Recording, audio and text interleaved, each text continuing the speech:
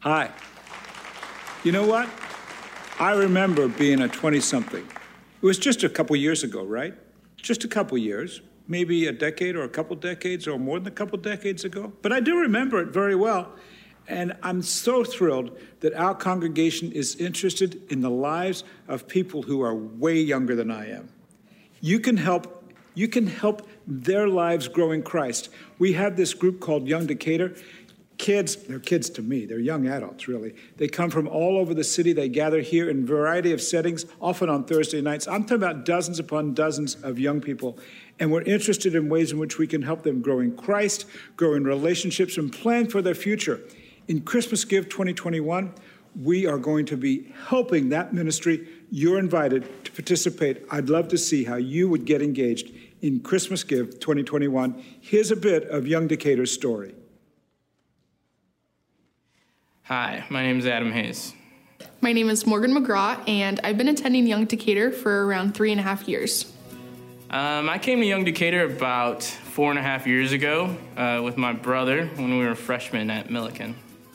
What I was hoping to experience at Young Decatur was to find people in a similar situation, first time away from their parents at a new school, and trying to live as a Christian in a different place. So initially what I wanted to experience at Young Decatur was a sense of community, but I did not expect the familial love that I was going to get from it. So initially I just wanted friends, community, a Christian community specifically. So with Young Decatur, we do weekly Bible studies and we do weekly game nights as well that for the most part we all participate in. And then depending on the season, we will go to pumpkin patches together, or we just had a group of individuals go to the Northeast Community Fund last week to do Thanksgiving dinners to package them. So yeah, it just kind of depends. Some of the growth I've experienced at Young Decatur has been a lot in my faith, but also in pursuing faith with other people. I've definitely learned over the last couple of years how important this faith walk is with other people. I have changed a lot and grown a lot since I've been at Young Decatur. I would say in terms of having people around you that speak biblical truth to you consistently, that's been one of the biggest ways that I've changed. I noticed when I first started going to Young Decatur that I had a lot of worldly perspectives on things, and I didn't necessarily want that. So I would say my biblical perspective has changed a lot, along with my confidence around people and around other Christians as well. I had to put on a lot of different hats. I was a nursing major, a football player, an RA at one point. But here at Young Decatur, I've really been able to just be me, a man who's trying to lead the best life that God's trying to teach me how to. That's why I come here. The community of Young Decatur has meant a lot to me. There's so many of us that have walked through a lot of difficult things while we've been at Young Decatur, and those things would be so difficult to go through if we didn't have each other. So that's something that I'm so thankful for. So the future of Young Decatur, I hope that we can continue to grow. We have done so much expanding in this last year. It's been amazing, and I just hope that we can continue to do that. Continue to get some diversity in there and just get people from all young adult age groups and ethnicities and things like that, everyone that we can just get to come in together, but just that we continue to expand. It's not just this building that creates fellowship, but we go back to school, we go back to work, we go back to wherever place in the world that we are, and we know that we have a support system. And I hope that it continues and that young people keep coming here and know that they have a home here.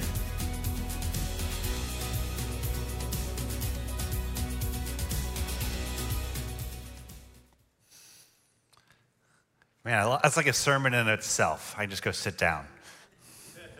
Some are like, really?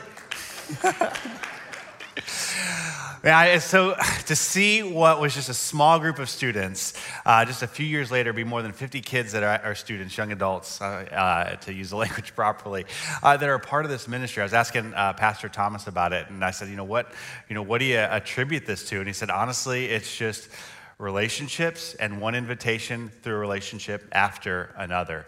And I just am reminded that I think we as less young adults could take a cue from our young adults as we think about even this upcoming week, prayerfully considering the relationships we have in our lives and considering now who it is that we will invite this next week to one of our 8 identical Christmas services.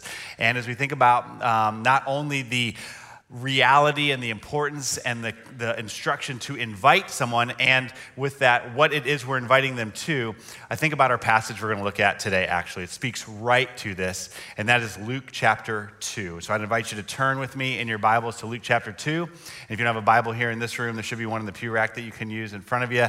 And then for those at home as well, worshiping online, there's also a way online to get a digital Bible there too. And so Luke chapter 2, you've heard a little bit of the story already read in our worship from the kids, but just to bring us up to speed on what's happening, the context here is that Caesar Augustus, he has issued a census. And so Joseph and Mary being with child, they go off to Bethlehem where they need to register for this census, and we'll pick it up there in verse 6. It says that while they were there in Bethlehem, the time came for the baby to be born, and she gave birth. Boom, Christmas. It just happened. Did you miss it? There it was, verse 7. She gave birth, Christmas, Jesus is born. It just happened, and the course of human history with it. And with that, you'd think, okay, this is big news. We need to get this out, and it's a little different than it is now. We don't have social media feeds or the 24/7 news cycle. So I'm wondering, okay, how do they get this word out? Who's going to be, the first to hear this news? I mean, this is important stuff. And from what I do for a living, I think, okay, we got to get the religious people involved, right? So we got to get the priests and the pastors and the scholars and the theologians, and they got to, do their thing and get the word out. And so let's see if they take my advice here in Luke chapter 2 and get it to the religious folk. See who gets to be the first one to hear this good news about Jesus. Verse 7, and she gave birth to her firstborn, a son. Christmas happens, and she wrapped him in cloths and placed him in a manger, because there was no guest room available for them. And then it says, there were shepherds living out in the fields nearby, keeping watch over their flocks at night. An angel of the Lord appeared to them. To them. Now, if I could add a little bit of junior high girl inflection to this verse, I don't know if you're allowed to do that, the junior high girl, Mean Girls version, it would say something like, to them, as if. You guys don't do junior high girl talk where you live? I've got a 9-year-old. She does it quite well. She's not quite there. Oh, don't you, girl? You won't deny. Okay, so why is it? Why the mean girls, sarcastic, surprised, like to them, to the shepherds? I mean, we know that the shepherds are a key part of the nativity scene.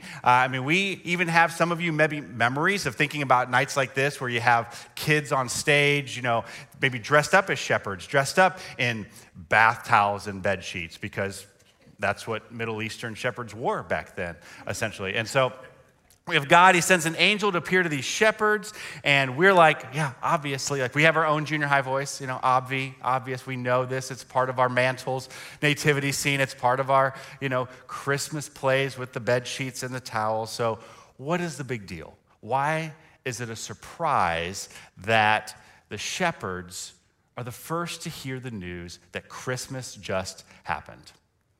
Well, if you could make a list of 100 of the most important people who you would think needs to most be the first to hear about Jesus and the coming of him at Christmas, well, the top 100, Time Magazine's 100 most important people, the shepherds on the list, they would be somewhere around 101. Actually, they wouldn't even be anywhere on the list, because when it comes to what we know as kids dressing up in bath towels and bed sheets and what we see in our nativity scenes was not normal in those times. That would not have been the expected guests at the nativity scenes. In fact, the shepherds would have been the last, the least likely to be invited to such a monumental moment. And here's why. In first century Judea, the shepherds, they were at best considered outsiders. But at least, and most often, they were usually considered troublemakers. They lived on the outskirts, the edges of normal society. In fact, they were so mistrusted that their testimony, if you were a shepherd, your testimony was not admissible in a court of law.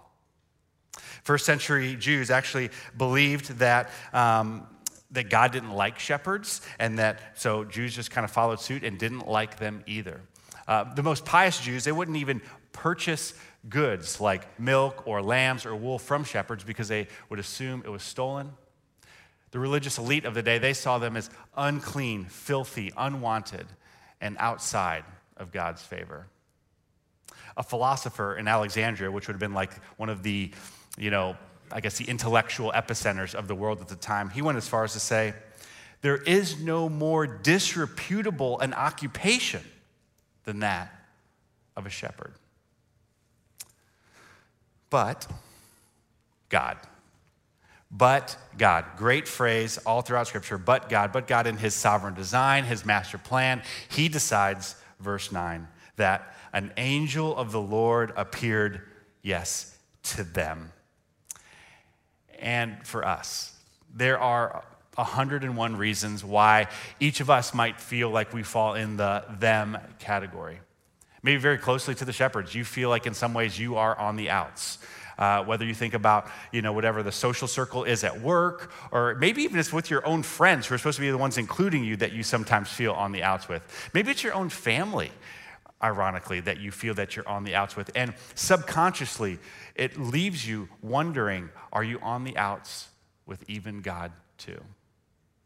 Or maybe the shepherds, like the shepherds, who didn't have a great reputation, maybe in your life you would say there are some things, and for different reasons or different categories, you don't have a great reputation. And maybe if you're honest, you say, I've actually done the stuff that leads to that kind of reputation, and just accepting the truth that God really does forgive me and wipe the slate clean in his eyes is just something that's too hard to believe. Another way of looking at the struggle, maybe it's like a different kind of struggle that almost invertedly that you're not actually on the outs. In fact, maybe the way that you're actually feeling like you're unlikely to connect to God, or maybe not even realizing it, is that it's actually is because you could say you're on the in. That maybe it is that you're actually doing well. Jesus said it this way, that when you're doing well, he said, it's hard for the rich to enter the kingdom of God. And I think there's lots of versions of what we might call rich or doing well. There's probably the most obvious that if all your physical needs are met, then it's easy to not depend on God as the one who provides for those physical needs, provides you with the gifts, the abilities, the resources to be able to go out and provide for you and yours. But maybe there's other ways you're rich. Maybe for you, you'd say you are rich relationally. Maybe you have a great marriage, or you have a great standing where you work. Or maybe students, maybe you're like top dog on your team or in your activity or your social group. And you subconsciously, because you are relationally rich, you forego the most important relationship that is actually meant to inform all our earthly relationships, your relationship with God. Or maybe for you, the irony is you are actually intellectually wealthy. And it backfires because you have this insatiable need to have all of your answers for all of your questions, and it's an appetite that can't be satiated. And maybe for you, it causes you to turn just like a blind eye to be missing out on what historical Christianity would call like the mysteries of the faith, of what Psalm 42 calls calls out to deep kind of faith. And so there are a lot of reasons in one form or another that we have that we might find ourselves actually unlikely to be the last, to be the least likely to encounter the God of the universe. But for the shepherds, despite their long list of unlikelies, last and least, God chose them. God chose them. And because we have shepherds in our nativity scenes, we know that obviously God showed up to them. It must have went well because we know how the story ends. They get a direct invitation up to the hospital room. They get to see the baby. All is well. But we know this after the fact. We know the story. We have the book from 2,000 years ago as it's been recorded. But the shepherds, in real time, they would not have known this before the fact. They would not necessarily have assumed that God showing up would have been a good thing. I mean, so putting ourselves in their shoes, let's see how the story ends, pretending like we don't know how it's going to end. Verse 9. It says, so an angel of the Lord appeared to them, and the glory of the Lord shone around them. And they were, it says, terrified. The response to Christmas is terrified. And as you think about it, it's understandable because the only thing worse than being unlikely is for God to show up and you know that you're unlikely because at that point you're just assuming bad news. I mean, think about it. If these guys actually lived up to the reputation of thieves and cheats and liars by actually stealing, cheating, and lying, well, then God showing up and shining all around them, that might not be like comfort and joy. That could be like, oh man, that's bright. How many lightning bolts are getting ready to come down? Look out, Larry. It looks a little shinier around you. I mean, this is not necessarily good news when the glory shows up. And so naturally, they were terrified. And the reason that the shepherds are thinking, maybe lightning bolts instead of, good things when the glory of the Lord shines around them is wrapped up in that key word in that verse that we see, glory. Glory. The best way to translate that word glory for us would be the word weight, like heaviness. Like in that field that night, the weight of God showed up. It's a kind of weight that's heavier than anything else. It outweighs even the weight of the universe, of which God's weight used to create the lesser weight of the universe. And it's in that glory, the weight of God that shows up, that everything that's in its path, that it is going to push through, it's going to reshape, it's going to redefine, it's going to reorder everything and everyone. Glory of God encounters. Maybe I can illustrate it this way. Recently, our daughter, Callan, who is 9 years old, she just signed up to play basketball for the very first time. And so nearly every day when I get home from work, she asks, Dad, can we go play some basketball? To which I say, sure, I agree. And then we go out there and I destroy her. We lower the hoop to 8 feet. I dunk all over her. Against Callan, I'm powerful, I'm fast, I'm strong, I'm unstoppable. I am great. Now, let's pretend for a second that as we're playing basketball, that the back door to our house opens up and in walks LeBron James. LeBron James. Now, if you are not a basketball fan, well, I miss it. So LeBron James walks in. Oh, gosh, that's funny. No, no. That's good. Photoshop. Very good. So if you don't know who LeBron James is, he is the greatest basketball player ever since Michael Jordan. And if you don't know who Michael Jordan is, I am sorry. I cannot help you. So now in the presence, the weight, the basketball glory of LeBron James. Am I powerful? Am I strong? Am I fast? Am I great? No, and no. Yes, they're answering from the crowd. Yes. So just a second ago, I was great. I was awesome. I was something. But all of a sudden, when LeBron walks on the court, I am nothing. And so often, we go through this life really thinking we're okay. We're pretty good. We might even think we're great. But then the glory, the power, the perfection of God shows up in our presence. And it's like, okay, I think I can't coexist with LeBron on a basketball court. I definitely can't coexist with what Romans 3:23 says, that we have all fallen short of the glory of God because of our sin. So there's glory big, and then you add our sin to it, and it's so far removed, the reality of how much we can't stand in the presence of who God is. And candidly, that's why these shepherds are terrified. And these shepherds, they didn't have to go to Bible college to know what happens when the glory of God shows up. Living in Israel, they would have known that when God shows up, when the glory of God is in their midst, stuff happens, and honestly, people die.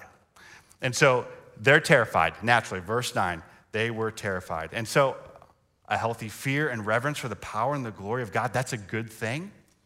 But then what does God do with this moment with these shepherds? What does God choose to do in the Christmas story with all of his glory, all of his weight? Is this bad news and lightning bolts for the shepherds? Verse 10, but God. But the angel said to them, do not be afraid. I bring you good news that will cause great joy for all the people. Today in the town of David, a Savior has been born to you.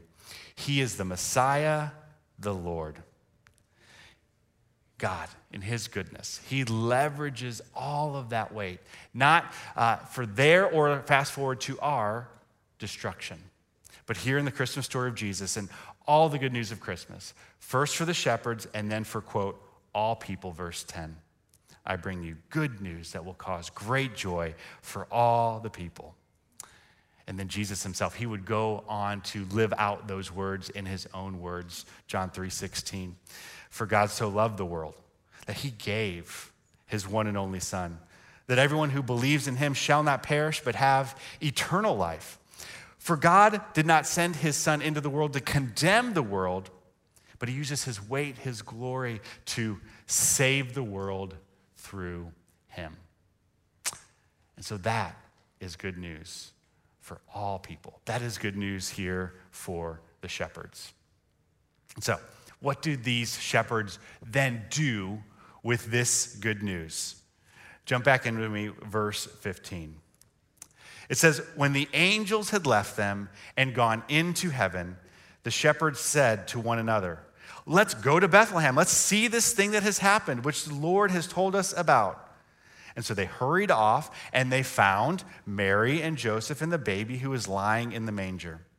When they had seen him, they spread the word concerning what had been told them about this child, and all who heard it were amazed at what the shepherds said to them. Then from there, the shepherds returned to their flocks and to their fields, glorifying and praising God for all the things they had heard and seen, which were just as they had been told. You know, for Christmas, we have lists. We have lists of things we want for Christmas, though as adults that tends to not be a reality. So we have kids, you guys have lists, we have lists of things that we are going to get for people like you and for others. And we have grocery lists and we have cleaning lists. And then we have this other list that's not in a straight line, but it's in a grid. We call it a calendar. And this list is places we need to be and people we need to meet with. And then we have, do you have lists of lists? Like so many lists, you have to make a list of the lists you still have to make. And the crazy thing about all these lists that surround us at Christmas, none of them are in the original Christmas story. None of them are on the original Christmas list, if you will. And so I would say to us, if we are serious about recovering, about reclaiming Christmas of Scripture, the one that we see in this story of the shepherds and God showing his glory to them, then we would do well to look at the Christmas list that the shepherds give us and the way in which we can put a check according to the shepherds next to each of those things. There's only two things on our list that we need according to the scriptures here. Verse 20, this is on the Christmas list from the shepherds. Number one, they glorified and they praised God for all the things they had seen and heard. And number two, verse 18, they spread that word concerning what had been told them about this child. They spread the word about Jesus. And so I'd ask you, are these two items on your Christmas list? Starting this next weekend, we have Christmas services for, number one, verse 20, so that we will gather, we will give glory and praise to God for what we have seen and what we have heard and what we have experienced in Jesus Christ.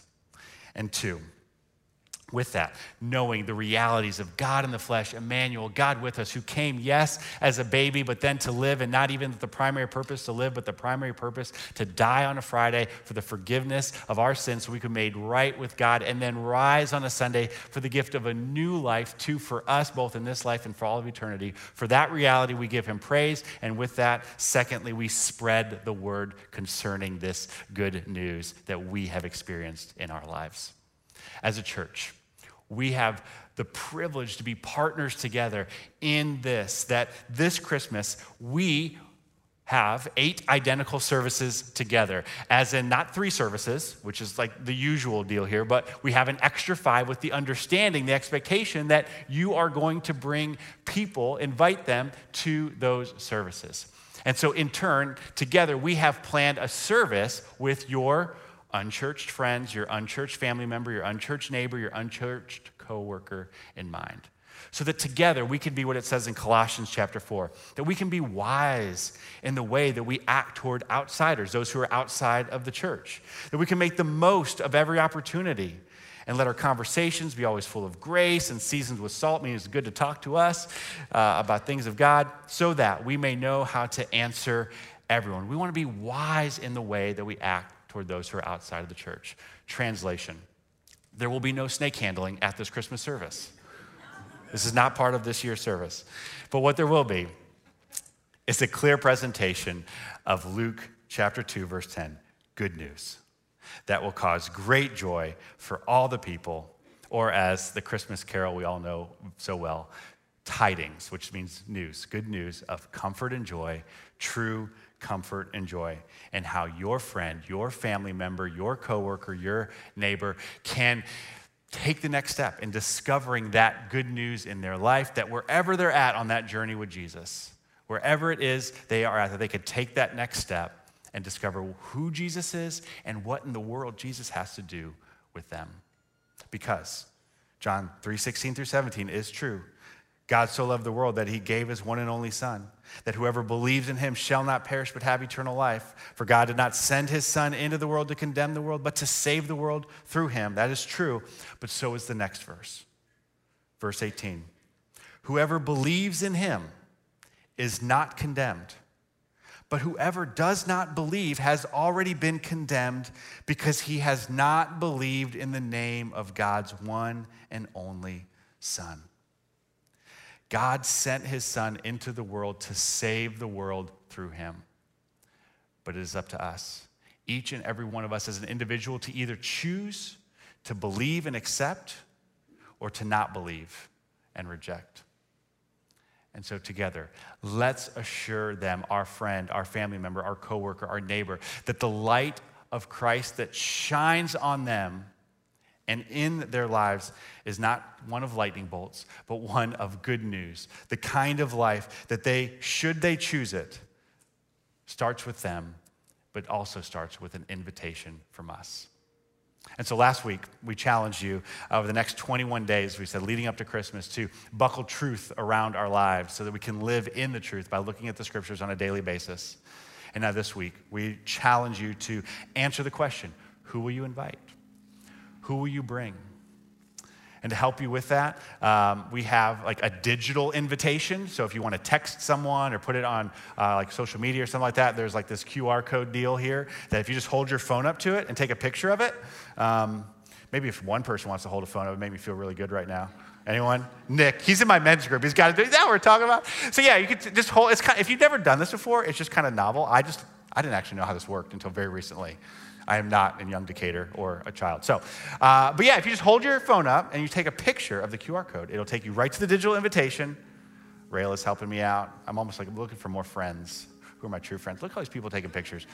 You're a friend. I got some good friends. Okay, so it'll take you right to the digital deal there, and you can text that to somebody. You can share it however you want. And then for those of you who, like me, still like the physical side of things, this is a physical invitation that is out in the lobby. You might have got it when you walked in, and you can grab them. They're on all the tables out there. Grab as many as you will give out. Just heard from last week, somebody actually put one in every one of their Christmas cards that they send out, which I thought was pretty cool to do it that way. So I love it. We are part of a journey of our friends, our family, our coworkers, our neighbors to find true comfort and joy this Christmas season. It finds its end in Jesus Christ, but it begins with you and me. Last passage, Romans 10. It says, "For everyone who calls on the name of the Lord will be saved. But how then can they call on the one they have not believed in? And how can they believe in the one of whom they have not heard? And how can they hear without someone preaching to them? And how can anyone preach unless they are sent? As it is written, how beautiful are the feet of those who bring good news. And so we as the church, we have the privilege to make it our top priority on the only list that matters this Christmas season, to be the beautiful feet. Feet are gross, they're not beautiful, but what is beautiful is the good news that our feet can bring when we invite and we bring people to encounter the goodness, the good news of the good God we have in his son, Jesus Christ, who came at Christmas, who came and lived and died for them. Amen. Amen. Yes. So let's pray for all of us as we step into that challenge this week. Heavenly Father, we see that your list, and we're here in prayer. We're kind of checking it again twice to run it by you, to ask that your Holy Spirit would be infused into what you've called us to do. And so number one, above all else, in everything we do, both in our services that we celebrate here in the week ahead and in our daily lives, we give glory to you, our God. And then number two, we want to share that. We want to obey what you called us to do, to share and to spread that good news. That when it comes to that friend, that family member, that coworker, that neighbor, we don't know if this invitation will be the final link in their chain to a relationship with you, but God, may we not be the missing link in the chain of that journey as we invite them, as we bring them to be a part of what you're doing in them, as we plant seed and water a seed, it says in Corinthians. We want to be planters and waterers of the seed that is your good news, but it is you that grows. And so we leave all that in prayer with you in the name of Jesus. Amen.